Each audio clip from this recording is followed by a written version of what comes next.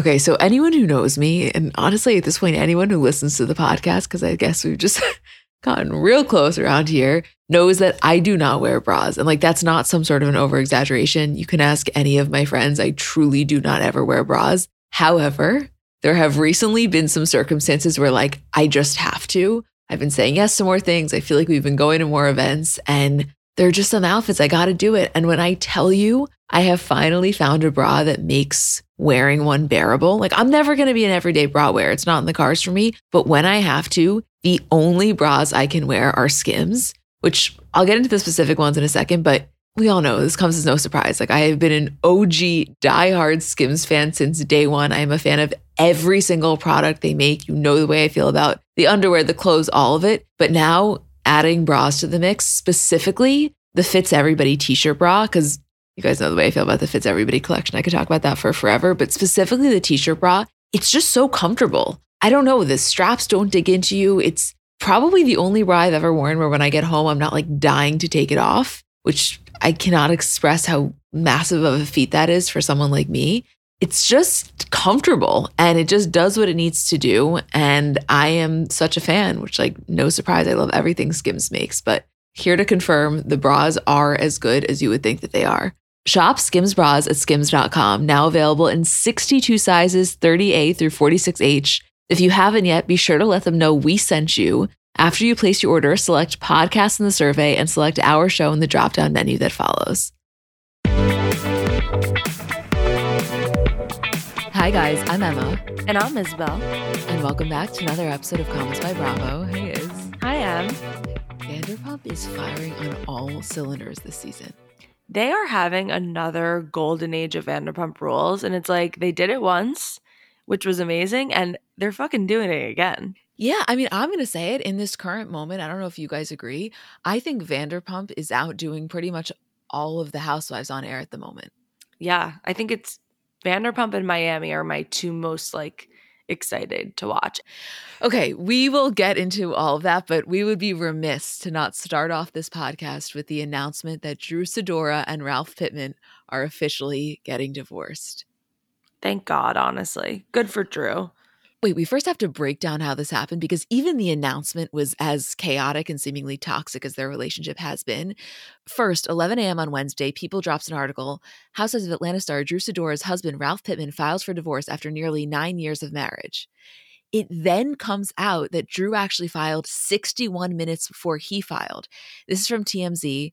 We now have a clearer picture of how nasty and petty this divorce is going to be. Turns out Drew actually filed for divorce before Ralph, 61 minutes before him.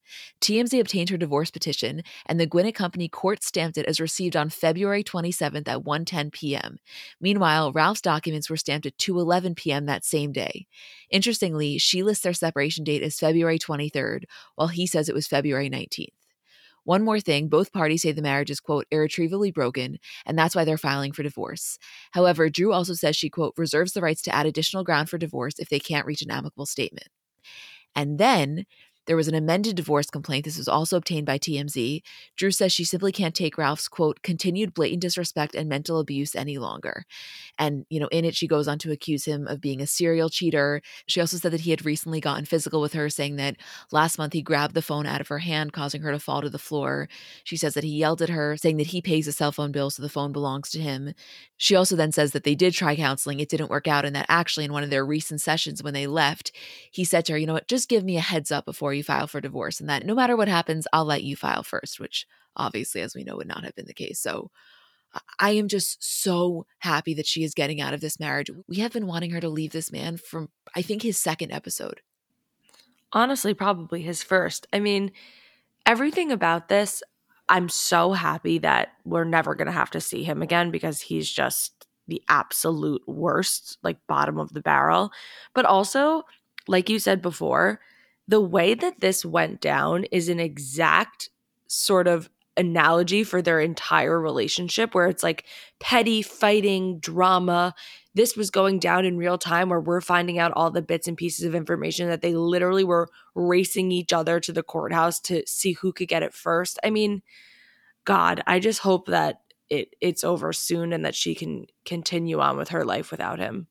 It's going to be a nasty battle. Like, I think that what she's gearing up for here is going to be really tough, but sending her all of the support and strength in the world because she's dealing with a real asshole here. I know we've said it before, but he's in Michael Darby territory. Even worse, maybe. Yeah, I think that he is worse. So just sending her a lot of love, and to all of us, there will be no more Ralph on our screens. And for that, I'm thankful. Okay, so we'll do Vanderpump, Miami, Summer House, Potomac, Jersey. Yes? Yeah, let's get into it. I actually wanted to start at our Vanderpump section with the DM we got last week from a listener who I think just views the show a little bit differently than we do, which I think is really important because, as I said, you watch some of these shows, you think it's so clear, and then people really have completely conflicting opinions. And I want to read that so that we can react to it. I think it's important because, not everyone sees it the same way. So someone said, it was hard to listen to your take on the Katie Scheana debacle this week. Scheana doesn't owe Katie anything at all. Katie has been absolutely fucking horrible to her for 95% of VPR. Same with Raquel. Katie is the one who must have a delusional sense of self to think that she has provided either of them with any kind of friendship or loyalty that would give her the entitlement to be owed any of that in return in this situation. If her and Schwartz have made some type of agreement between themselves and how they will conduct themselves, he and he alone is the only one who would owe Katie any type of explanation, and any other reaction on Katie's part is displaced emotions. It's funny because I think we were really firm in that stance last week, but now when I hear you read this DM, I sort of am beginning to feel that way a little bit of yeah, they don't owe Katie anything. I think we feel like there's such a tight-knit, small friend group, but really they're just the cast of the show. The people who are in the cast of the show aren't necessarily a friend group. There's a lot of other players involved and also a lot of mixed relationships. Obviously, I don't think it was the right thing to do, if you're going to consider Katie's feelings at all. But even Raquel on Watch What Happens Live, and she's been continued to say this, she doesn't feel any sort of relationship with Katie before or after anything with Schwartz. So why is she going to hold back? And like we said last week too, clearly she has a huge crush on Schwartz. And that's more important to her than any tiny, little friendship she had with Katie that she's not trying to continue on with. Yeah, I guess I'm just reflecting on all of this because I fully agree that the majority of Katie's anger should be targeted at Schwartz, not Raquel. He's the one that she had the agreement with. Raquel technically doesn't owe her anything. So I'm fully aligned on that. And I also think, yeah, she hasn't been great to them in the past. Scheana or Raquel, technically, do they owe her these overwhelming declarations of loyalty? No. It's not even that, though. It's not even who Katie is allowed to be mad at or technically what Raquel's allowed to do. I just think that it's really bold for anyone to say that, yeah, Katie should just be unbothered by this, or that Raquel's not doing anything wrong. Yes, in the scheme of it, if we're putting this up in a court of law, Raquel's not the one that had any sort of a verbal agreement with Katie in the way that Schwartz did, but still, it's not the coolest thing to do. Think about how bothered she is by James and his new relationship being so publicly in her face after their breakup. Katie and Tom were married. They've been together for 12 years. I just think it's fair that Katie's allowed to be pissed, not necessarily pissed at Raquel more than Schwartz or Raquel is doing anything so terrible, but of course she's going to feel some type of way. I guess if you're Katie and you're in this super vulnerable place and you put out a rule or an ask to people, you sort of automatically assume that they're going to follow it. So the fact that Raquel didn't, and obviously that Schwartz didn't, that's a whole other story. But the fact that Raquel is sort of no, I don't want to follow your rule is a whoa in the face. A little bit like how Lala put the boundaries with Randall and Schwartz just completely, I guess Schwartz doesn't really like having rules set or he wants to rebel against them. But I think just Katie's assumption would be of course everyone's going to respect my boundary. And that's just not the reality here. I think the thing that I'm having a hard time processing is if this situation was being described to me in the way that it went down and I didn't fully understand the players, I would assume that Raquel and Katie really had absolutely zero relationship, which I know they're not close, but I would think that they were on very bad terms. So what does Raquel owe to Katie? I think what I'm having such a hard time wrapping my head around is they're sitting, just the three of them, talking about this girls' trip they're going on, Katie, Ariana, and Raquel is saying to Katie, yeah, I asked Schwartz if he wanted to make out. Like, it's such a bizarre thing to watch because you don't typically see it go down in this way. Typically, you see this happen when the people are enemies or they have no relationship and they feel that they owe them nothing. So it's it's like so interesting that you have this relationship where, yes, they're not very close, but she still feels as though she needs to confess the fact that she was being flirtatious with Schwartz. Like, it's so strange. It's such a weird dynamic. I'm not saying that I believe this, but I think what I'm seeing is that everyone is treating Raquel as though she's just like not operating on the same level as them, like that she's stupid. And that she could be so easily manipulated. Like, I knew Scheana had to put that idea in her head. And like, I knew she couldn't come up with this on her own. Like, no one's that diabolical. Like, Katie literally blaming Scheana for putting it in Raquel's head. Raquel is a grown ass woman. Like, maybe what she's doing isn't right, but at least give her the respect that she's going to make her own decisions. Yeah, maybe Scheana planted the seed, but she's not a little robot. She's not Ratatouille on her head controlling like every one of Raquel's moves. You know, it's like, I think Katie really just wants to blame Scheana and she's mad at Scheana for going about it in this way. But at the end of the day, both Schwartz and Raquel are their own people who are going to do what they want to do. And you can't give Scheana that much credit. No, 1,000%. That's why the entire thing is actually like pretty offensive to Raquel, the way that everyone's reacting to it, as though like she's completely removed from the situation because it was entirely Scheana. But Raquel herself is the one that's admitting that. You know what I mean? Yeah. It's so bizarre. I mean, didn't you think that dinner was so strange?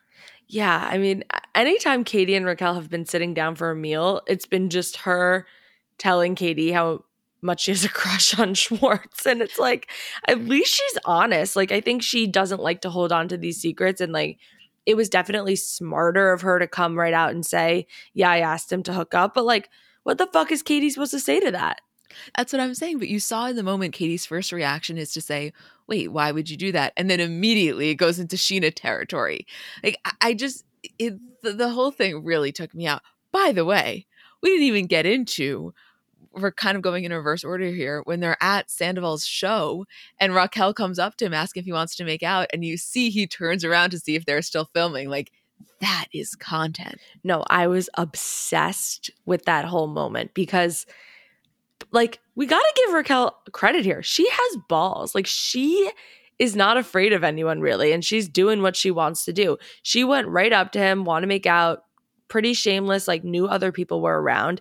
And honestly, you can see how much she really has a crush on him and is interested in the idea. And also Schwartz's response of like how badly he kind of wants to, but is still considerate of Katie. And also, you know, his little self-deprecating, like, I don't think I'm good enough for you. Like, you're so beautiful. It would be such an honor.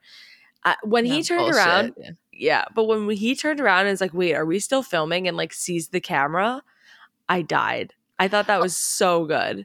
I saw a lot of people thinking that him saying that or like turning around to check if the cameras were there is almost proof that they had been hooking up. But I don't think that's the case at all. No, I don't either. I think maybe between that night and when they have dinner and Raquel says she asked him to hook up, maybe something has happened or maybe there was more flirtation. But I genuinely think that that was a real reaction. And Schwartz like wanted to, you know, make sure he's so new to this and see what kind of boundaries and who was watching. And he's still very careful walking on eggshells. You saw, though, the second that happened, just in those 45 seconds, it was a matter of time because he wanted it so badly. And the only thing that was stopping him was the restraint for feeling as though he had this agreement with Katie. And the desire was so clearly going to trump the restraint. Right. Like Katie watching that isn't even going to feel better because it's not like he's like, no, sorry. Like, I don't want to. He's like, fuck, I really want to. But Katie, you know, I want to be sensitive to her. And like, he's definitely doing the right thing. I'm not saying he owes her anything, but I just know Katie watching that is going to be like, oh, so you want to. Yeah. I don't know. It's like I read that DM and I understand. I do understand that perspective. I just think if you are in a friend group, Raquel had been around them while she was with James and they were a married couple for years and years and years. It's just pretty ballsy. I don't know. I'm trying to put myself in that situation and I can't imagine it on either end. Like could you imagine being Raquel in that situation, even if you have that crush? Like, can't you just wait a little? I don't know. Yeah, no, I know. I mean, I think she just really wanted to go for it. And also, she really not just doesn't care about Katie, actually just doesn't like her. So, what does she got to lose? Wait, hold on. I have to read something. TMZ. Real Housewives of Potomac, Michael Darby suing Candace Dillard Bassett. Your oral sex BS claims are BS. Oh my God. Real Housewives of Potomac star Michael Darby is taking Candace Dillard Bassett to court for defamation after she claimed he offered up cash to have sexual relations with another man. Oh God. That is so messy. Oh my God. He wants $2 million in damages to make things right.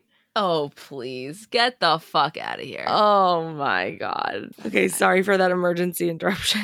No, I appreciate that. That's why we have TMZ notifications for a reason. Exactly. But okay, sorry. So much here with Vanderpump. Do you want to get into the James whole saga? Yeah, like with Allie, I mean, I do understand like Raquel coming to her with that because I think she was really hurt. And I do think Raquel is really a good person. Like I know she does care about James and probably wanted to get a little bit of a rise out of him, but I also think there was a part of her that wanted to make sure that whoever he was dating now knew these things and wasn't making some of the same mistakes that she did. Like probably what she wishes somebody else would have done for her when she got in her relationship with James. Yeah, I mean, I am just sitting here like thinking to myself, what are you guys? You are beautiful women. What the fuck are you doing? Even spending a moment of mental energy on James Kennedy. I guess I just struggle to understand what is appealing about him as a partner. You know, like I find him to be an absolutely unbelievable reality TV character, but a pretty unbearable potential partner. It's kind of funny because up until really this episode, I viewed James and Allie's relationship as really good. Like I thought everything was just rainbows and butterflies. I mean, I didn't think that was true, but that was sort of the way that it was being presented to us was that they really had no issues. He was changed and he was in love with her. This was the love of his life. And this week we sort of saw all the cracks come to the surface, which I assumed were there, but we hadn't really seen up until this point.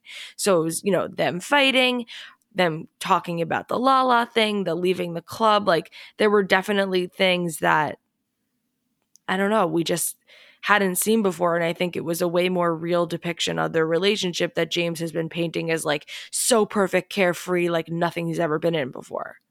Well, but the other thing is that he was really putting on that image, I think, and similar to kind of what Lisa said, as a way to distract from the fact that he was hurt by the Raquel breakup. Yeah. And by the way, there's nothing wrong with being hurt by the Raquel breakup. They were together for what, 5 years? They were engaged.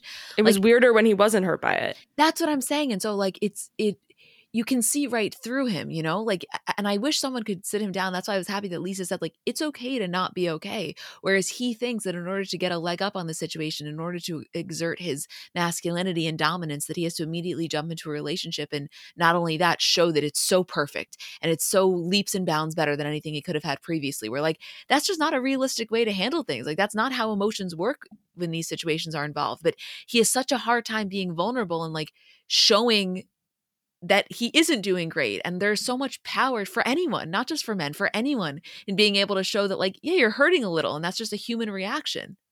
Yeah, no, I mean, this was sort of what we'd been waiting for. I knew it wasn't going to last forever.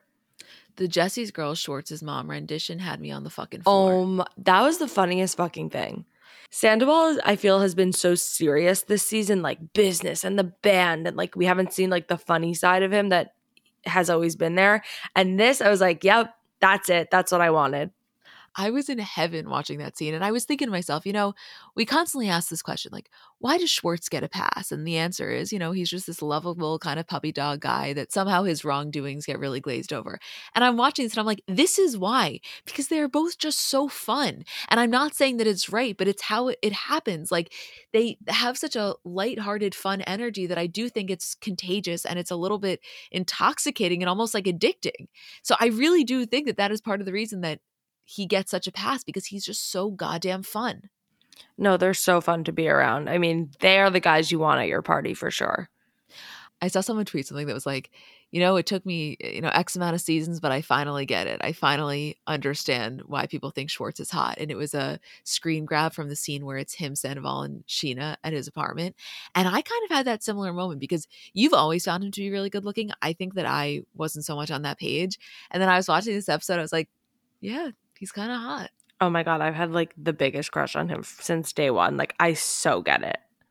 Yeah. It's just interesting because I wouldn't typically think of him as your type. What? I think he's like epitome of my type. You do? Yeah. Just physically. Yeah. I don't know. He was looking good this episode. You're telling me. Wait, can I tell you another little Easter egg I loved from this episode? When they flash to Lala being homesick and she's watching old Real Housewives of Beverly Hills rerun and it's playing like Kyle's old tagline. I was like, interesting edit there, Bravo. And then what about the preview to next week with Oliver? Oh my God. That's some shit. That's going to be good. Also, as a side, I know this wasn't meant to be funny, but when Sheena and Sandoval are at Schwartz's and Sheena's really upset, kind of recounting her interaction with Katie, and she says, like, and she called me a troll. And I said, call me anything else. Call me a bitch, but don't call me a troll. I was just thinking, like, it's really interesting the things that hit at people, Yeah, like in other cities, it's a liar or a bad friend or a mother, like that get people, like their soft spot. And Sheena's being a troll is just so funny and on brand. It killed me, but also like she's being a little bit of a troll. Like, I here's the thing. I agree. I genuinely do believe that part of her wanting to have Raquel on her podcast, is to empower her and is to share her story. And I think that that's true. But also, like, Sheena wants the numbers. She wants the clicks. And I don't know why that has become, like a hot take. It's just so clearly the truth. I know. I agree with you. I saw a tweet that said, I meant to send this to you. Imagine just getting divorced and having Sheena descend upon your apartment with podcast gear to discuss it. Honestly, Drew Sidora, I would love to see you on Shenanigans. Literally lock your doors because Sheena's about to come knocking with headphones on a microphone. Yeah, but if you're trying to drag Ralph, I'm here for it. By the way, True. Sheena, that is where we want your investigative journalism. Let's talk about Ralph Pittman. Let's take your Katie Couric ass over there. Yes.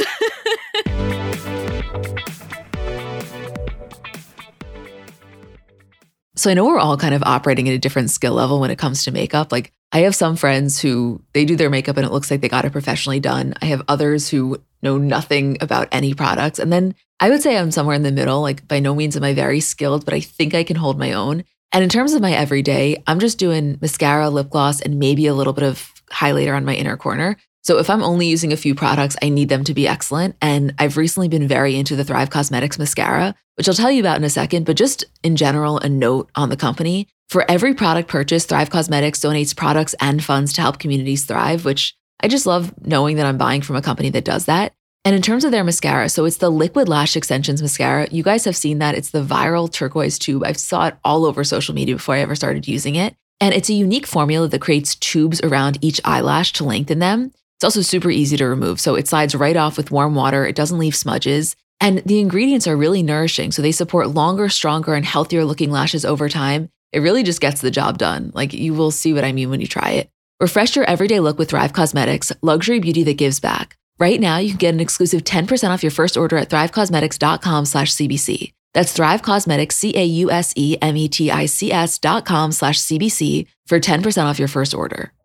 50 high school senior girls descend on Mobile, Alabama every summer to compete for a massive cash prize. It isn't Survivor, it's one of America's most lucrative scholarship competitions for teen girls. It's been around for 7 decades. Now you'll hear what took place behind the scenes. From Pineapple Street Studios and Wondery comes The Competition. Host Shima Oliai was Nevada's contestant 20 years ago. Now she's returning as a judge to find out what 2 weeks with 50 of the country's most ambitious teens can tell us about girlhood in America. What happens when the competitors are thrown into the deep end with the best and brightest? And how does surviving the competition prepare them for everything that comes after? Follow The Competition on the Wondery app or wherever you get your podcasts. You can binge all episodes of The Competition early and ad-free right now by joining Wondery Plus.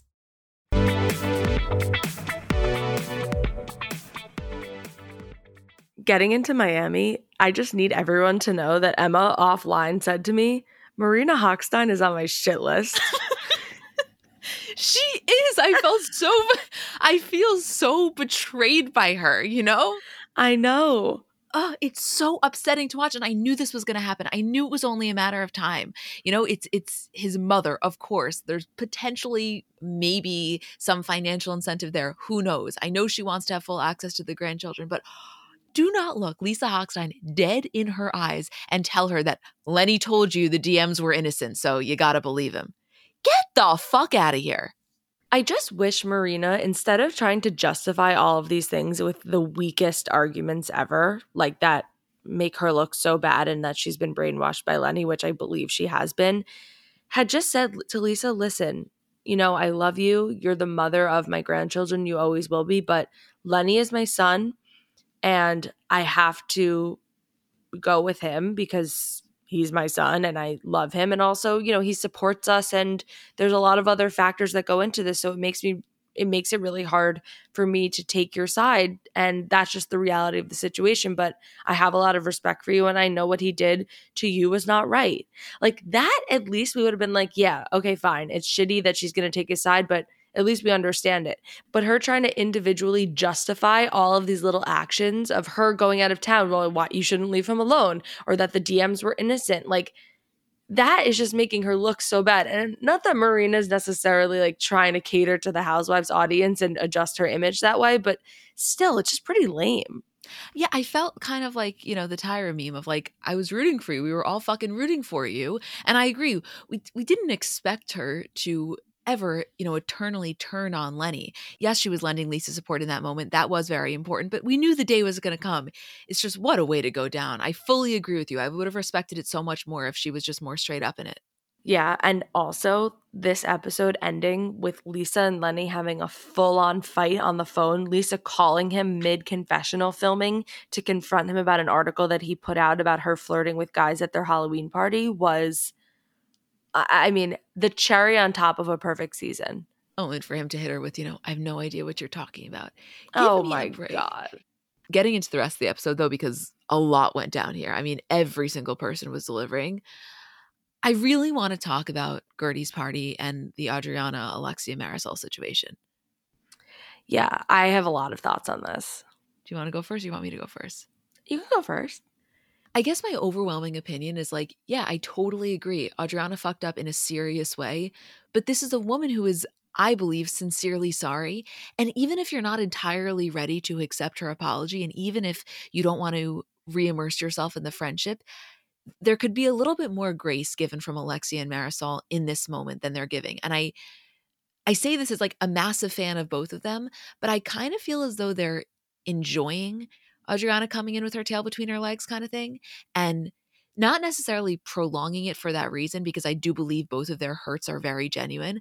I just think there's a way to maintain your hurt, acknowledge that you're not fully ready to move on, yet also not make someone feel as though they are the worst person in the entire world, because she's not. She's someone who fucked up, but she's not evil. I just felt like they could have given her an inch in this moment. You know, like Yes. I'm not saying that what Adriana said to them wasn't terrible and, you know, shouldn't maybe be the end of their friendship or allow them to distance themselves. Of course, but I didn't think this party and this conversation was the end all be all. They could have just said, like, I hear you, or just acknowledge it a little bit, and they were giving nothing. And like, it just, I felt like they were making things worse and worse for Adriana, and had God past the point where when Lisa's saying to them when they were all at her house, you know, we have so much history together, they don't even care about that anymore. And I think that they have just now taken it to a level where Adriana's the enemy, and they will only view it that way from now on, and nothing that she says or anyone else says will change their mind about it. Right, but I guess my thing is like, by the way, that's okay. If you really have decided that you want to have absolutely no friendship with her, that's on you. You know, it's sad, but like that's fair. You can't tell someone how to engage with another person, especially if they feel that they're hurt. It was just in this moment, you know, when it was the finale episode, they're having this beautiful dinner. She's getting up there, putting all of her pride aside, and really from the bottom of her heart expressing her regret. I agree with you. There could have just been an inch. Even if they turned right around and said, not ready to go there, not ready to have a relationship with you, and we don't fully accept your apology, but thank you for saying that. I really appreciate that. Even that I felt would have been something. I don't know. Yeah, I know. Maybe that's just us rooting for like a camaraderie dynamic that we just want to see because they both are really hurt. But I also think Marisol, like, yeah, she was hurt by the ex comment. It was a terrible comment, but she was really latching on for Alexia's sake. And that is when it started to feel like a gang up. Oh, totally. And by the way, wasn't it so interesting to see the way that Larsa was handling that situation prior to them coming? Larsa really was trying to get involved. But like, it was funny because in some ways I agreed with what she was saying, and that clearly Adriana's feeling like a lacking of attention and she needs to be kind of lifted up and built up. Totally. Like, clearly there was a lot of that at play, but the way in which she was going about it was just kind of interesting. I know her method of sort of dealing with stuff and just like yelling like, you're not a victim, you're fun and sexy. Like, that's sort of her friendship style. No, but not even that. I'm saying in the process of her, building her up, she's like, you are the most beautiful woman in the world. You are more gorgeous than Beyonce. And it's like, I totally understood what she was trying to do. Her heart was in the right place. I just think that it's very interesting when someone is in that role trying to build up another person. A lot of times what happens is they say the very thing that would make them feel the best if someone said to them. And so it was almost kind of telling, and I don't mean this in a judgmental way. I just found it genuinely to be interesting. Like, it was almost telling that that's clearly what Larsa thinks is the best compliment or the best thing that you can tell someone when they're hurting, like her prioritization of vanity in that way. I did think that her instinct of like, Adriana just feels really down and lonely and like no one's lifting her up was correct. But you're right. Like, the commentary that she gave her in order to, quote, fix that was just so funny. And honestly, like, I don't think was what Adriana was looking for, although very flattering. Well, because if I'm Adriana, I'm like, I appreciate it. Like, thank you. But also, I never said I didn't feel that I was hot. It's like all the other shit. That was actually the one area of her life that she seemed pretty good on, Yeah, like being hot was never the problem. I loved when Alexia was like, yeah, I can't stand her, but that song. And I'm like, okay, at least you're acknowledging that because that song is really catchy. I will say when Alexia said that, I think that was almost exactly what Adriana was looking for. Like, that glimmer of hope. And even when Adriana went up to Marisol and like hugged her and was trying to be silly, and Marisol wasn't really taking it, but was trying not to laugh. And I think that she saw bits and pieces of hope in those moments. Yeah. And who knows how it's going to end up. I mean, the preview that we saw from the reunion, like, it's not a good situation. No, but damn, I'm excited for that fucking reunion. What did you think about Nicole's therapy session with her dad? I thought it went really well. Their relationship is fascinating to witness. Yeah, I'm so grateful for her that she shows it to us in this way because it is really fascinating. I'm sure a lot of people can relate to in all different ways. And I just love the way she handles things. I'll find the tweet and put it in the description, but someone tweeted, like, I think Nicole's one of the most emotionally intelligent housewives we've ever had. And I agree with that. No, I saw that. It was like, how is this person that has such social intelligence and like emotional awareness on a housewife? It doesn't normally happen in that way. No, and it's honestly so refreshing to see because she brings it in her own life, but also to these like group dynamics without being a know-it-all. I just thought this season was incredible, like really tens across the board. And when the finale ended, I was so sad. Like, I really felt myself just longing for what I had just watched. And then I remembered we still have the reunion. And like, this isn't an average reunion. This reunion is going to be fucking amazing. I just know it. I just posted a tweet that really sums it up from I'm Really a Libra. Wow, Real Housewives of Miami has taken my breath away. 16 weeks of fun, drama, comedy, and looks. I can't remember the last time I enjoyed an entire season like this. The entire season was a 10 for me, and the reunion looks like it's going to be great. Could not agree more. Yeah, could not agree more. Thank you, Miami. You did the damn thing.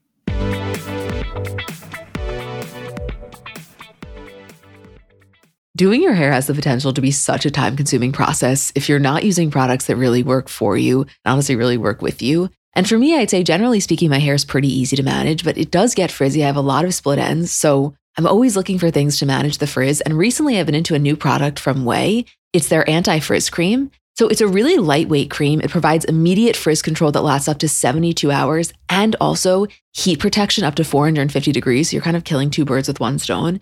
Then the thing I really like about it is that it helps reduce and repair split ends while quenching dry hair with intense hydration. So you can feel like it just feels good on your hair. For me, I get out of the shower, I always spray in the leave-in conditioner. I've told you guys about that before, but I love it. A little anti-frizz cream and you're good to go. I love a lot of things from Way, but I like their detox shampoo. I don't use that every week, maybe once a week, maybe once every other week, but I feel like it gives my hair a really, really good clean. Frizz-free up your schedule with Way. Go to THEOUAI.com and enter promo code CELEBS for 15% off any product. That's THEOUAI.com, promo code CELEBS.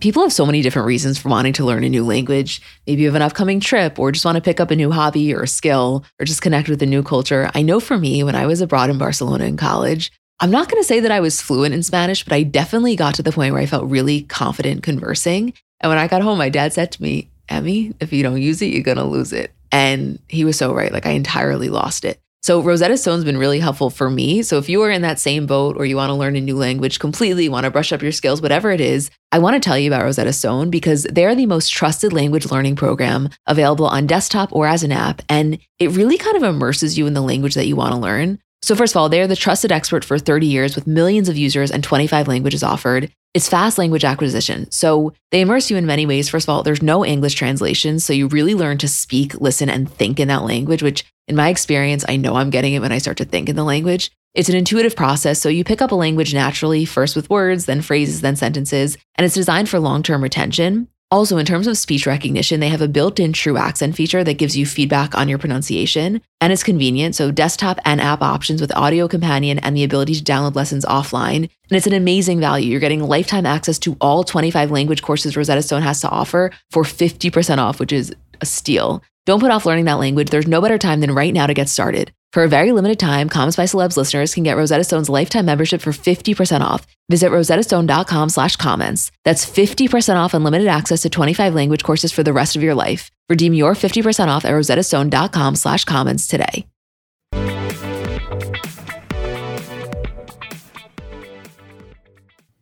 My number one takeaway from this week's Summer House, if I really had to sum it up, was just Danielle MVP in every situation.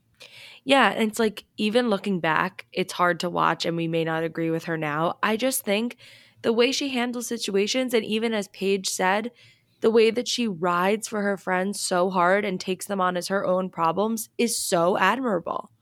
But I never feel it's in a way that's blinding. Whereas I understand if that could be maybe a criticism, but to me, I just feel like her approach to things is very humane, far more humane than you typically see on these shows. Especially because the content of what she was defending was so intense. It's not like Kyle made one sort of flippant comment about Carl that could have easily been let go. It was like really deep, intense, real shit that I think she felt like, how could she let this go? So, I mean, maybe sometimes she is ride or die to a fault and takes things on as her own, but this felt like it was in its own category. I also can't necessarily blame her for FaceTiming Carl and Lindsay the next morning. Would she have definitely done that if they weren't filming a show? I don't know. Maybe she would have waited, specifically given that they were away this weekend. But I felt like it was a fair way for it to play out, specifically because she waited till the next morning when she was totally sober and it was more of a reflection. Like, I think that she felt uncomfortable having that information and not sharing it. Right. Again, like I just said, if it was something silly and she was just calling to like tattle on Kyle, it would be annoying. But I felt like this was actually realistic in that she was probably texting Lindsay and Carl the whole night. Like, those are, at this point, literally her best friends. And I just think, like, what if you and I were in that scenario? You know, I wouldn't just be sitting on this info waiting for you to come back for the weekend. Maybe I wouldn't want to ruin your trip, but I would certainly be in contact like, holy shit, you're never going to believe it. And of course, a FaceTime is better for production. Well, a moment that I really want to discuss is after the tea party when they meet the guys out and, you know, everyone is pretty drunk and Danielle and Paige are having that conversation where they're talking about how Danielle at times can be maybe loyal to a fault. And Paige basically says, listen, I've known you for 5 years now, and I don't think that Lindsay is the friend to you that you are to her. She was like, I believe that if Lindsay and Carl were sitting there and you were being talked about in the way that they were being talked about, they wouldn't come to your fence in the way that you had, which who knows whether or not that's true, but I found it to be really interesting. Tell me what you think.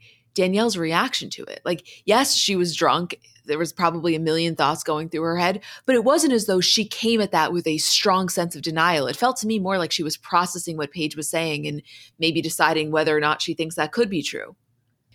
Yeah, I think if she really, in her deepest gut, felt that that wasn't true, she would have fought back and said, yes, they would have. Like, she is not someone who's shy about that. And I think if she really, really felt it, she would express it. And maybe Paige saying that and bringing it up was almost, I don't know, pulling at something that she had already been thinking about and maybe was thinking, wow, I really went so hard for them. Would they go that hard for me? And to hear somebody else say it out loud so matter of factly too. I don't know. Her crying really caught me off guard because at first I was like, what is she so upset about? Like, this really feels like a conversation. And if it wasn't something she believed to be true, she would not be getting upset in that moment. I cannot explain to you how badly I am awaiting the footage of us to really see the progression of the deterioration of their friendship. Like, we know where they're at currently in the episodes. We know where they're at current day. And we're missing, let's say, those, 5 episodes in the middle that get us there. Like, it's so funny because most of the time when you know the outcome, it makes what you're watching maybe at times less enjoyable. Whereas this is one, I'm anticipating it in such a serious way. Because I can't visualize what exactly is going to go down. It's going to be messy, but, I think it's hard because almost not like the Kyle and Carl friendship, but in that same vein, I don't think it's like one specific conversation that completely throws the friendship apart. I think it's a big shift and change in dynamics and not being able to see eye to eye and also just not being the same people that they were, both of them. But maybe specifically Lindsay, maybe Lindsay and Carl in this relationship, a group of 3 is really hard. And Carl, Lindsay, and Danielle are almost like a group of 3 best friends right now at this point is sort of how it feels. And of course, Carl and Lindsay are like ride or die, obsessed with each other, always going to take each other's sides. Of course, that's really hard. That's like a very difficult dynamic. So I am curious to see how these conversations go down and almost watching like Lisa Hochstein as she was listening to her mother-in-law as their wheels are turning like, oh, things are different. We are not the same people and have the same relationship that I thought we did. Did you just mention Marina in the middle of the Summer House section? You are a wild one. Marina is Lindsay and Carl and Lisa Hochstein is Danielle. That's niche. I know. I love when my worlds cross over. The other thing I wanted to mention, just going back to the conversation between Paige and Danielle, is, a lot of people are citing this potentially as the start of the downfall of Danielle and Lindsay's relationship. And I see a lot of takes of people saying, this is exactly what Paige was going for. She knew what she was doing here. And I guess my stance on it is like, listen, if you were to ask Amanda, Sierra, and Paige, most honest, put them to a lie detector, is there a part of you that's happy that Danielle and Lindsay had this falling out and maybe you now have Danielle on, quote, your side? Totally yes. Maybe they won't admit it, but I certainly think that that's a factor. However, you can't make someone do anything. Like, there is no world in which Paige or even Paige, Amanda, and Sierra all together riling her up is going to convince Danielle of something that she on some level doesn't believe. How are we going to discredit Danielle and her character like that? If we're the same people saying that, part of her charm is how strongly she sticks to what she believes in. You think one conversation with Paige is going to turn her? No way. Clearly, some of these were possibly feelings brewing inside. Yeah, no question in my mind. As soon as I saw her getting upset, I was like, okay, this is not what we think it is. And there's a lot going on under the surface. Like, if we didn't know the outcome, we would be speculating so hardcore right now of like, what the hell is going on? Oh, beyond so. I still am speculating. I know. Me too. I can't wait to see, honestly. It's like so sad, but I just need answers at this point because it's been teased and almost like we've been thinking about it, awaiting the answer since BravoCon, really, or before BravoCon. Honestly, since last summer, I guess. Yeah. The other thing that I'll say is typically I fucking love a girls only show. Like, clearly inject every single Housewives franchise into my veins. However, I think Summer House is really a show that benefits from a lot of different types of energy in the house. And like, we just need more men. I hate to say it, but we do.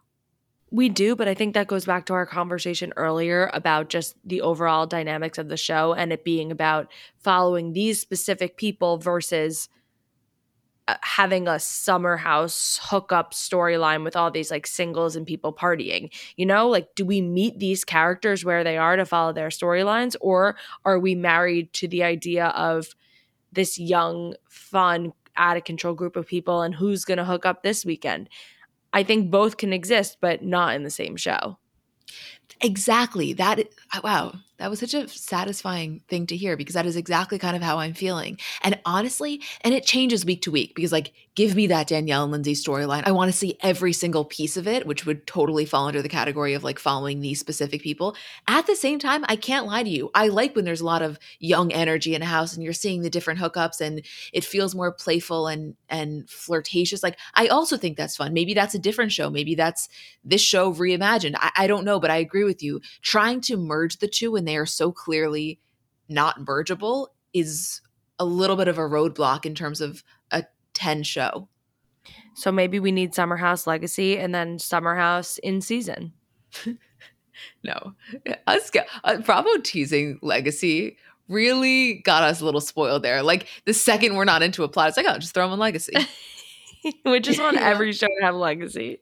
Yeah, because it's true. I'd be lying to you if I said that I wasn't super invested in the state of Carl and Kyle's relationship. This is a very long-standing friendship and bond. I always go back to the fact that Carl officiated the wedding. I mean, I think that's one of the greatest honors you could bestow upon another human being, and a part of you that's going to be bonded forever. But like, clearly there's some serious shit here. When I think about that while I'm watching this, it really hurts. Like, it's so sad, but that is just like the cherry on top.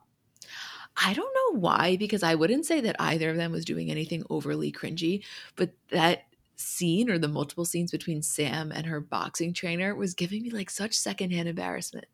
Yeah, it's like when you have anxiety the next day because you're like, oh God, what did I say? Was I being weird? Was I being flirty? But it's being fucking recorded. Yeah.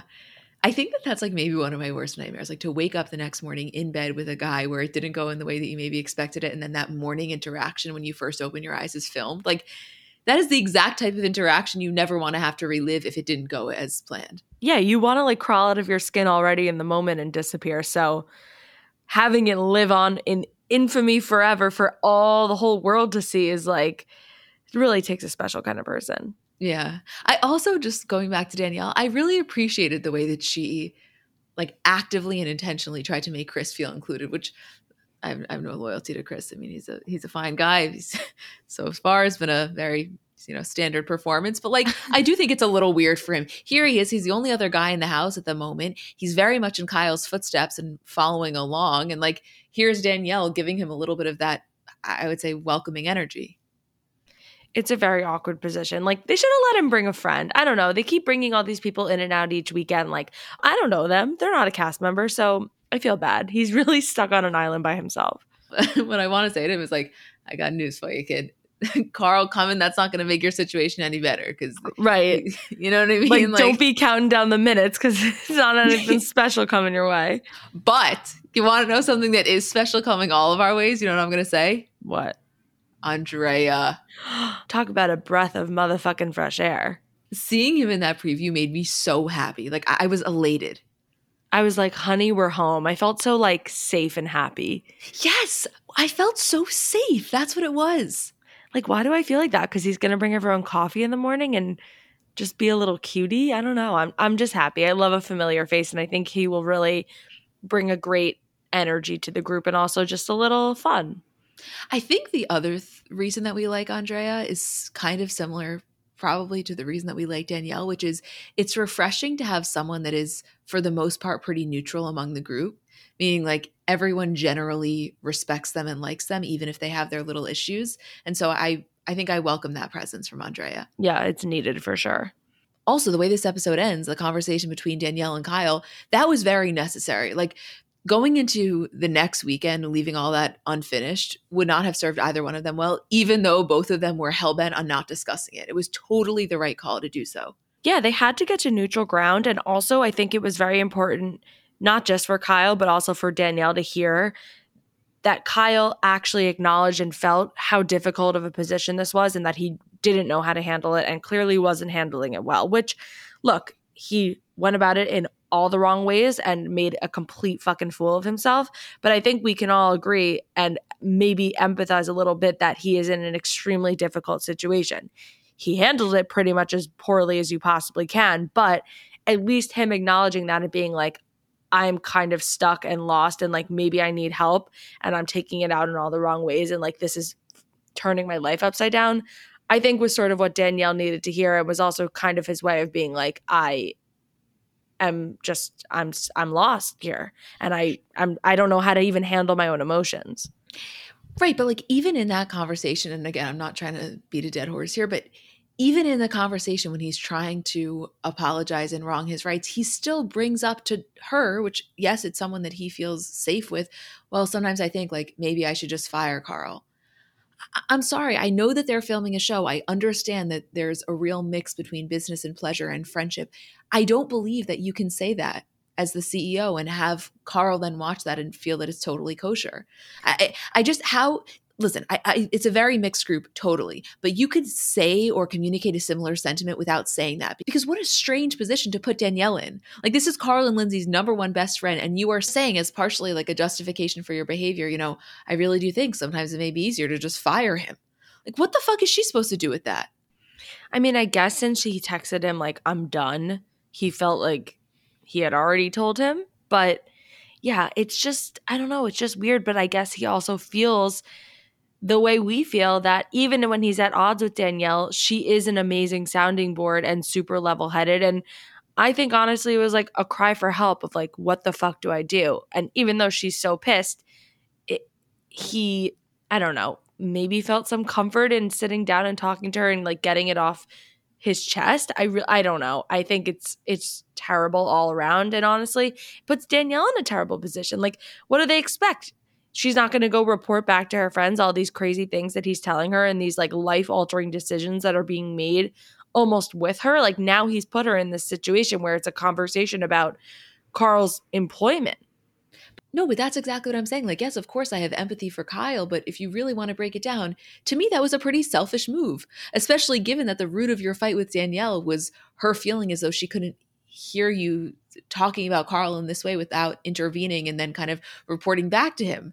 So like in the process of venting your emotions, you're putting someone in a very compromising spot. I don't know. I think that Kyle has a lot of stuff that he has to handle, and that's totally fine. But the way and the people in which he chooses to do it with is something that could maybe be looked at. And like, by the way, that's coming from the perspective of someone who's like not the biggest fan of Carl and Lindsay, if I'm really going to call it like it is, you know, but like, just because I don't love them, I also don't think the way he's handling it is cool. Cause it's not like, I'd be really pissed. I would watch that as Carl and I'd be really pissed.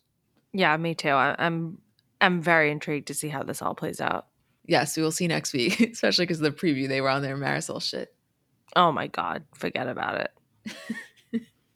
Not us constantly slipping into my dad's accent. Oh my God, you guys, it's like, it's honestly an illness at this point. I don't even know.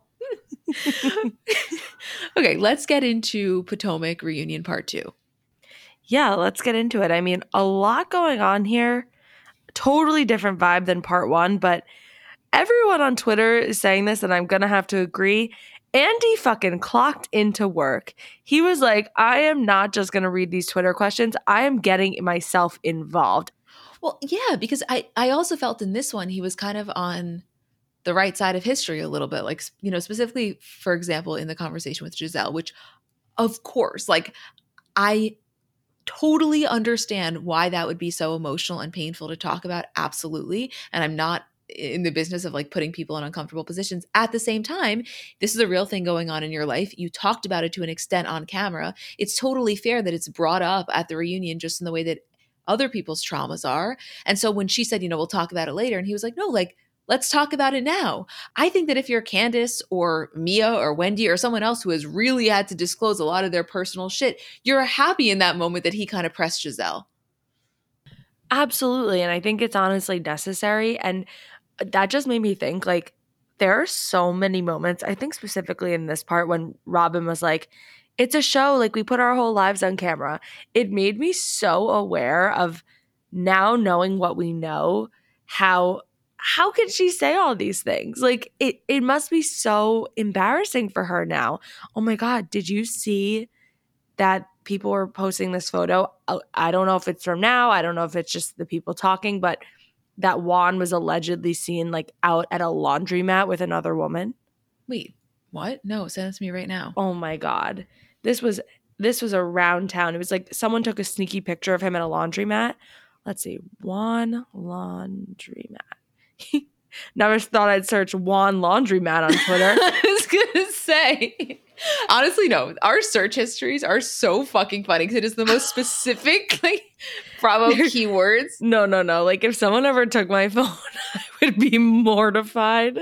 Forget about it. Okay, someone tweeted, a girl in one of my other group chats caught Juan at the laundromat with another lady last night. Apparently, they were hugging up on each other, and he was behind her with his arms around her when loading the machines, but their personal belongings. Not while they were loading their machines. Not throwing in a Tide Pod and a little booty grab. Someone else wrote, spotted hugging arms around each other in a laundromat last Monday when CSU played NSU in VA. This woman is the director of athletics at CSU. Do you have the photo? Yeah, I'm about to send it to you right now. And if you're listening to this, click on the description. Send that shit to me right the fuck now. Oh, baby. That's Juan Dixon if I've ever seen him before. I was going to say, this is not a Karen Huger blue eye situation. Like, I don't know what was going on, but this is confirmed Juan Dixon.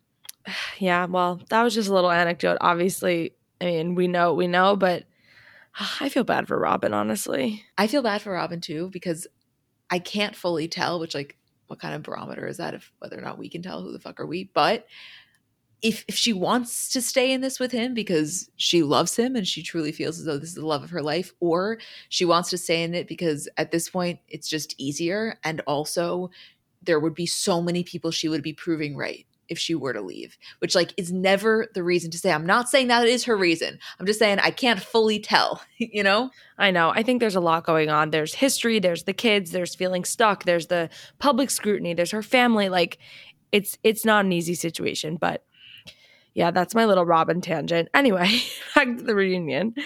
That Mia-Wendy conversation when Mia throws out Wendy sleeping with Peter Thomas at bar 1 that she saw in the security camera footage, that holy shit, out of left field. No, I was really intrigued by Wendy's reaction when they were talking about the fight between her and Mia, because her vibe throughout the whole season was that it sort of didn't bother her that much, and like that was sort of the reaction I was expecting to carry into the reunion. But I think after she like really sat with it and reflected, and honestly I think after seeing it on the show, you know, getting to almost relive it for the second time, you can see how deeply it really impacted her. And I think this led to a really different conversation than I was expecting to go down when it came to this altercation.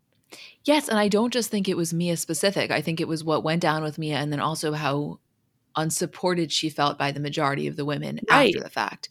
And then towards the end, when someone made the comment of like, wait a second, I thought towards the end you guys were bumping vaginas or something, you know, Wendy kind of laughs it off and is like, oh, please, we were all showing each other our vaginas that night, which we will get to on part 3. But it just goes to show you that not only was the apology that night in Mia's room, you know, not as deeply heartfelt as maybe it appeared at the time, but also whatever went down that night, like, yeah, maybe it was fun, but by no means does it like erase or take away from really how upset she was previously.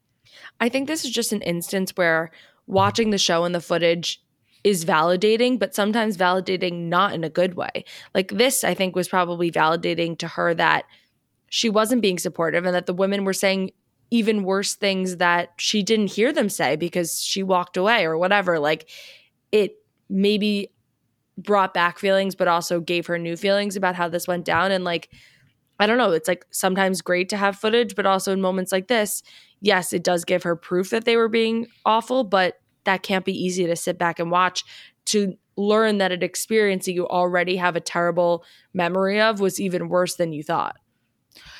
Yes, exactly. And I think that was really clear for her, which is one of the reasons that I think she felt so appreciative of both Candace and Ashley, and honestly, Karen. Yeah, for sure.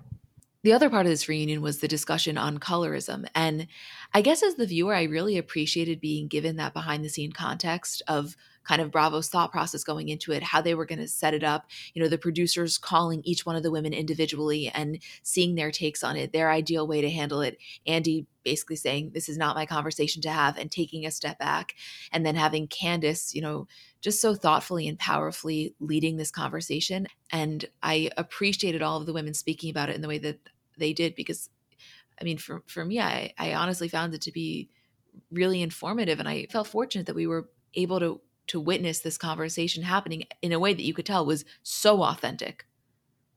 No, totally. And also, there is so much conversation and chatter about this topic online, about them putting thoughts and feelings maybe into their mouths that they've never said or expressed themselves. So it was important for them to have a space to take the narrative back and give their actual thoughts and have a discussion on the matter while everyone's been talking about it for them. And also that moment when Ashley acknowledged her privilege in all of this and kind of clarified her stance on it, and you saw Candace get really emotional.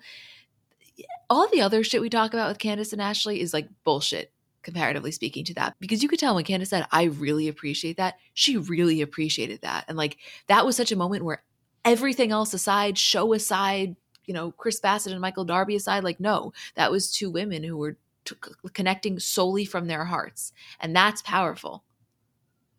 Yeah, that was a really powerful moment. Then towards the end, Jacqueline coming out, which obviously we'll get into more next week, but this is some deep shit. They're never even going to begin to cover any sort of ground, because this is years of 1 million different fights and situations and family dynamics and history.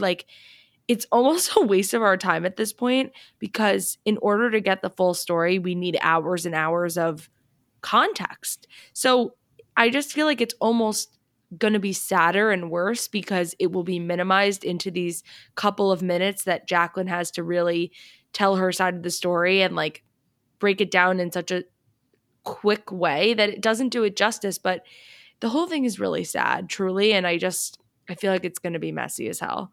The clearest explanation we've gotten thus far of the inception of all of this, whether or not it's really the case, is when Mia says, I felt like I had so much going on in my life that when she then came into the show in this way, I felt overwhelmed by kind of having to watch out for her, which you saw Jacqueline had a really strong response to, because she didn't see it in that way at all. But Mia saying that, whether or not it aligns with your belief on how it went down, it at least gives you a window into how she's viewing all of this.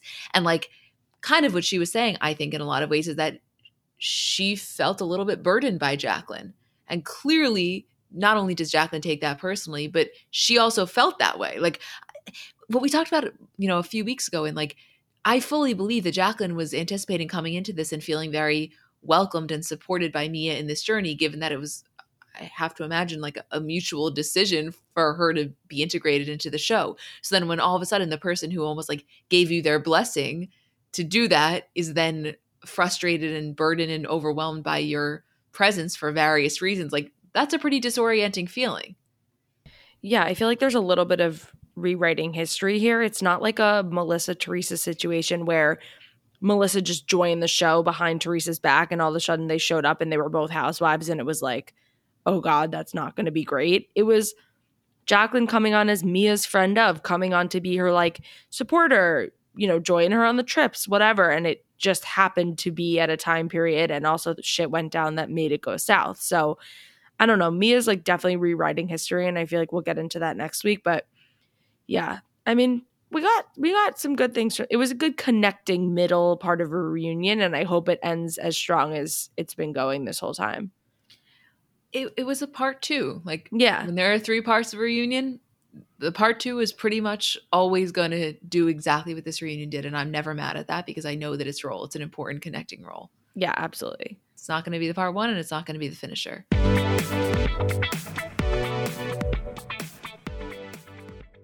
Apartments.com believes a dishwasher does more than just clean plates. It turns your whole place into a time machine by turning the time you would have spent washing dishes into extra time for you. That could mean more time to read, more time to knit, or more time to contemplate the vastness of time itself. With Apartments.com, finding somewhere to live with an elusive dishwashing/time-expanding device is easy. And listen, we all have our non-negotiables in terms of what we really want when looking for an apartment. I know for me, natural light has always been really important. I just know myself, and I am a happier person when I have that natural light throughout the day. And I also told myself that in my next place, I will definitely have a washer and dryer because you just can't beat that convenience. And I know it can be hard to find, but when you find it, I think it is so worth it.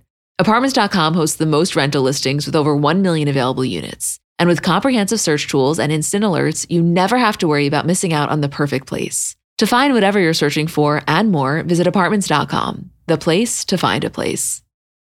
Let's talk about something near and dear to our hearts, our furry companions. Life is full of unexpected twists, just like the ones we love to uncover about our favorite celebs. But sometimes those twists involve our four-legged friends. Imagine navigating the unpredictable world of pet parenthood, where every day is a new adventure. Our partner, Spot Pet Insurance, wants to share a message to help make sure you're prepared for any unexpected curveballs, whether it's a sudden illness or an unplanned trip to the vet. Spot Pet Insurance can be your secret weapon against the unexpected. With Spot, you can get up to 90% cash back on eligible vet bills, helping you with those surprising expenses that seem to pop up when you least expect them. But wait, there's more. Spot Pet Insurance plans go beyond just offering coverage for accidents and illnesses. You can enhance your plan with their preventive care benefit, ensuring that routine wellness, vaccines, and more can be covered too. Head over to spotpet.com today to get a quote instantly.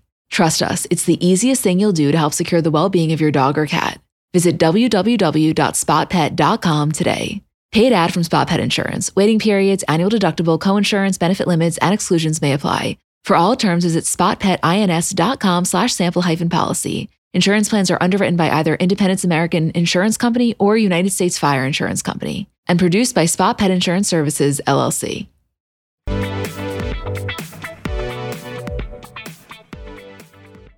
I had a good feeling about these New Jersey girls, but this episode really showed me like they're showing up for work. This was a solid casting choice all around.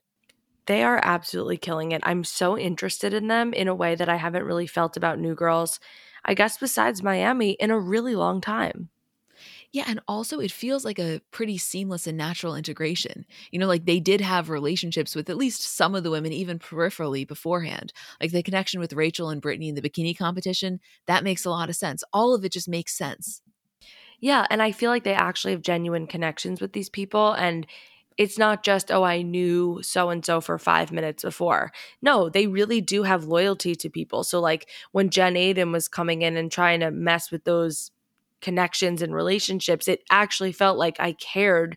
And it was so silly that she was doing it versus like, oh, someone just brought them into the group for knowing them for 1 minute. Yeah. Also, and I know this is next week, not this week, because we end this episode with a preview for next week with Jen and Margaret just screaming at each other. I 100% of the time would rather watch a Jen Margaret showdown than a Melissa Teresa showdown. Oh my God, 100 times out of 10, because of course they're not family. So that element gets out the window where you feel this like guilt. And I feel like I'm watching over them for Joe and Teresa's parents, like all of that gone. And also they're worthy opponents. They fight in a similar way. They know how to push each other's buttons. And it's just always a good watch. Jennifer was on one at this housewarming. Oh my God. I mean, everyone was coming at her for good reason because of like what she did, because she went out and was seeking, I guess, these sort of confrontations and shit talking, but she was not holding back. I mean, she was throwing everything out there. Bringing up the nose job again was savage. Oh, that was a wild one, right? It was like the battle of the nose jobs. I could not believe that. I know. I mean, also though, it was important to me that this episode had her dinner with Bill and then this housewarming situation together, because to me, it's giving a lot of insight into maybe why she's acting the way that she's acting. Like she's not feeling validated at home, you know? And you can tell, I'm not saying that it's an excuse, but it's seeping outwards a little bit. It totally is. And I understood her frustration. Like, why am I fighting with my husband now with a fight that has nothing to do with us? You know, they got plenty of their own issues without it. Yeah, I just think it all is totally, totally connected.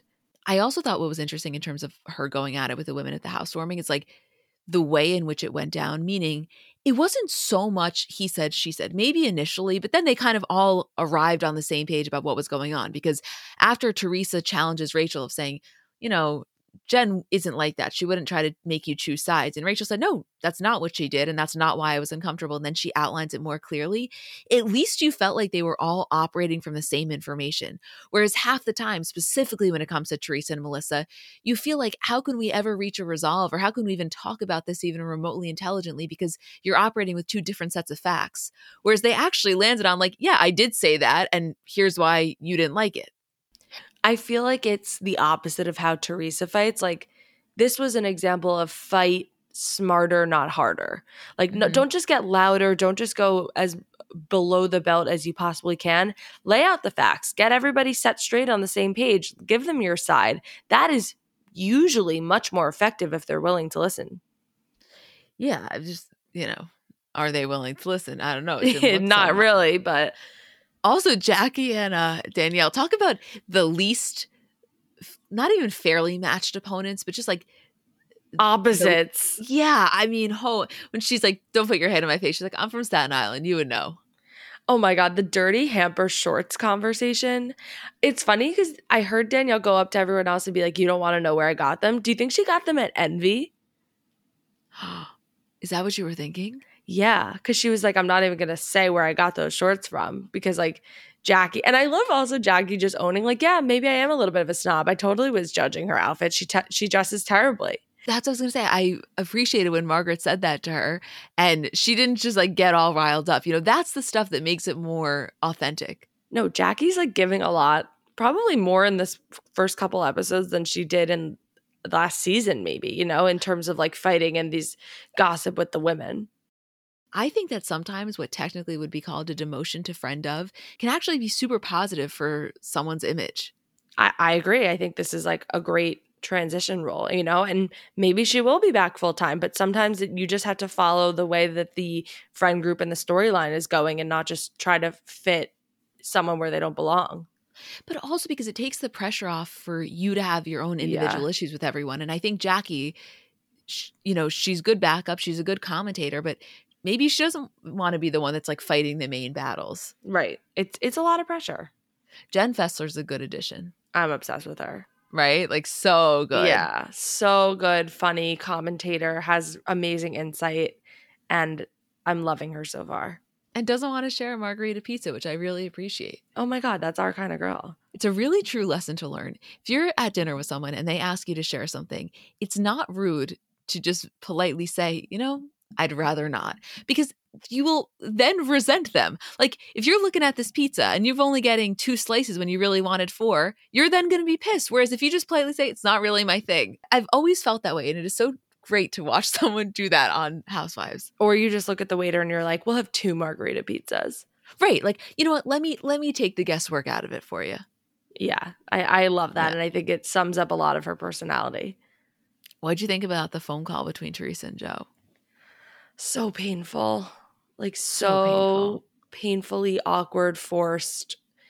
I mean, this is when I literally don't know how to feel about Louis, because he leaves the dinner where they're screaming and fighting at each other. But then when Teresa and Joe are on the phone, he's like, this hurts my heart. He's telling, writing on the notepad, like, let's make peace. So I just don't know where he lands in all of this. And I do think overall it's net positive having him around. And I do think he's a great partner for Teresa. And honestly, I like him more and more. But then these red flags sometimes pop up and they're just not ones I can ignore. I don't think it's on him to repair the relationship. And I do think it's hard because he wasn't around for a lot of the stuff that they have issues with. And he doesn't know the history. Is he can hear it and he hears it just from Teresa, but he didn't live it. And I think that they are all very aware of that, even Teresa. Right, which I guess in his defense, it's kind of a hard spot to be in because you're now inserted, but you fully acknowledge you weren't there for the history, and it's like, how do you play the role that not only you want to play, but your wife wants you to play without having so much lived context? Like, yeah, it's kind of a weird spot. Yeah. Oh my God, wait. The other thing, holy shit, I cannot believe we didn't start with this. The conversation between Melissa, Gia, and Gabriella. Oh my God, I was going to cry. And then Melissa literally went to the bathroom and cried. That is the prime example of you can say so much with just your eyes, because Gia and Gabriella practically said nothing, but you could tell exactly what they were thinking. Yep, totally. it was so representative of just what that relationship has turned into. Like there's no connection there at all. And just how formal it became. Like I thought, I guess in my mind that, yeah, even though there were all these issues, the kids were seeing each other kind of. Melissa was totally normal with the kids, but the kids are older now. So they are really part of the equation. And when Melissa was like, it was so good to see you guys, like as if it was just an acquaintance at a party, I was like, oh, wow, we're really in the trenches here. By the way, like the more that I really think about it, I fully understand why Teresa and the girls were so pissed about the putting food on the table comment. I knew what they meant. And even if technically it's true, my final stance on it, I think, is like that was in poor taste. And I listened to that full podcast episode, so I know the context of the conversation. That was shitty. It was unnecessary. Yeah. Yeah. I mean, even Melissa was trying to defend it this week by saying, you know, we did the show so that they could make money and they needed other people to be cast in the show, which equals food on the table. Like it does, but it made it seem like they were responsible for all of it. And no, like they could have just said, you know, we wanted to help out the family. We realized what we could do and our place in this and how we could be helpful. So we did it. The food on the table just has a whole different underlying meaning. And I really understand why they felt like that diminished so much of what their own parents did and what other people did. And also like how big of a role Joe and Melissa necessarily played in that time. Right. But also like, even if everything that they're saying is totally accurate and the reason that Joe Giudice was able to pay the bills while Teresa was away was because of their willingness to film with him, I still think it's the type of thing you don't necessarily need to outline. Like if you really did that from a good place, you don't need praise for it. And I understand we've gotten past that because there's so many shots being fired that everyone is just throwing everything out there to defend themselves. But those are prime fucking example of what we say of like, I don't think Joe and Melissa are bad people, but I think the fame has gotten to their heads a little bit. And I think they've gotten swept up in it slightly. That's an example of that, because if they heard someone else say that a few years ago, I think they would have been really disgusted by it.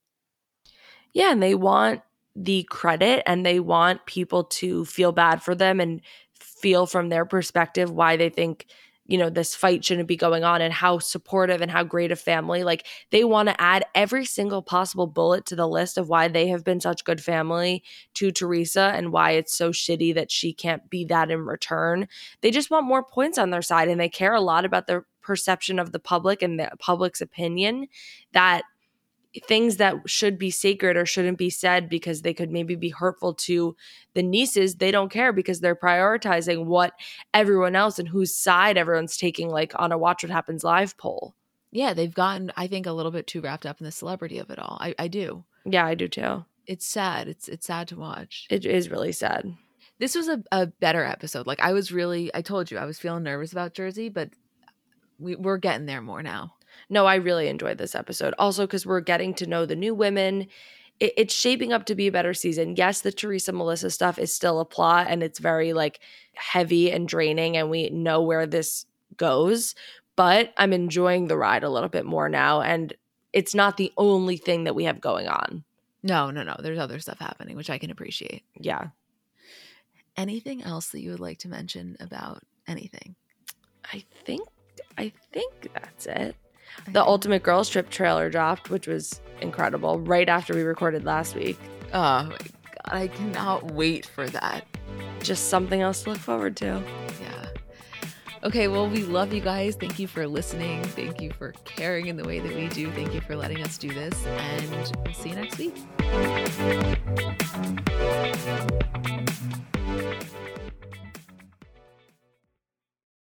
Let's talk about baby making for a second, because it's really not as simple as it's made out to be, meaning there's just factually a lack of knowledge surrounding how to get pregnant. And kind of, for many of us, we spend our lives trying to prevent unwanted pregnancy, that when you do want to conceive, there's almost a lack of understanding and resources, which is why I want to introduce you to Frida Fertility. Frida Fertility is the only one-stop shop that makes it easier to make a baby, with a set of solutions for everything from egg and sperm health to ovulation tracking to conception aid. And basically what Frida is doing is simplifying the journey to parenthood with products that help you go from trying to making a baby.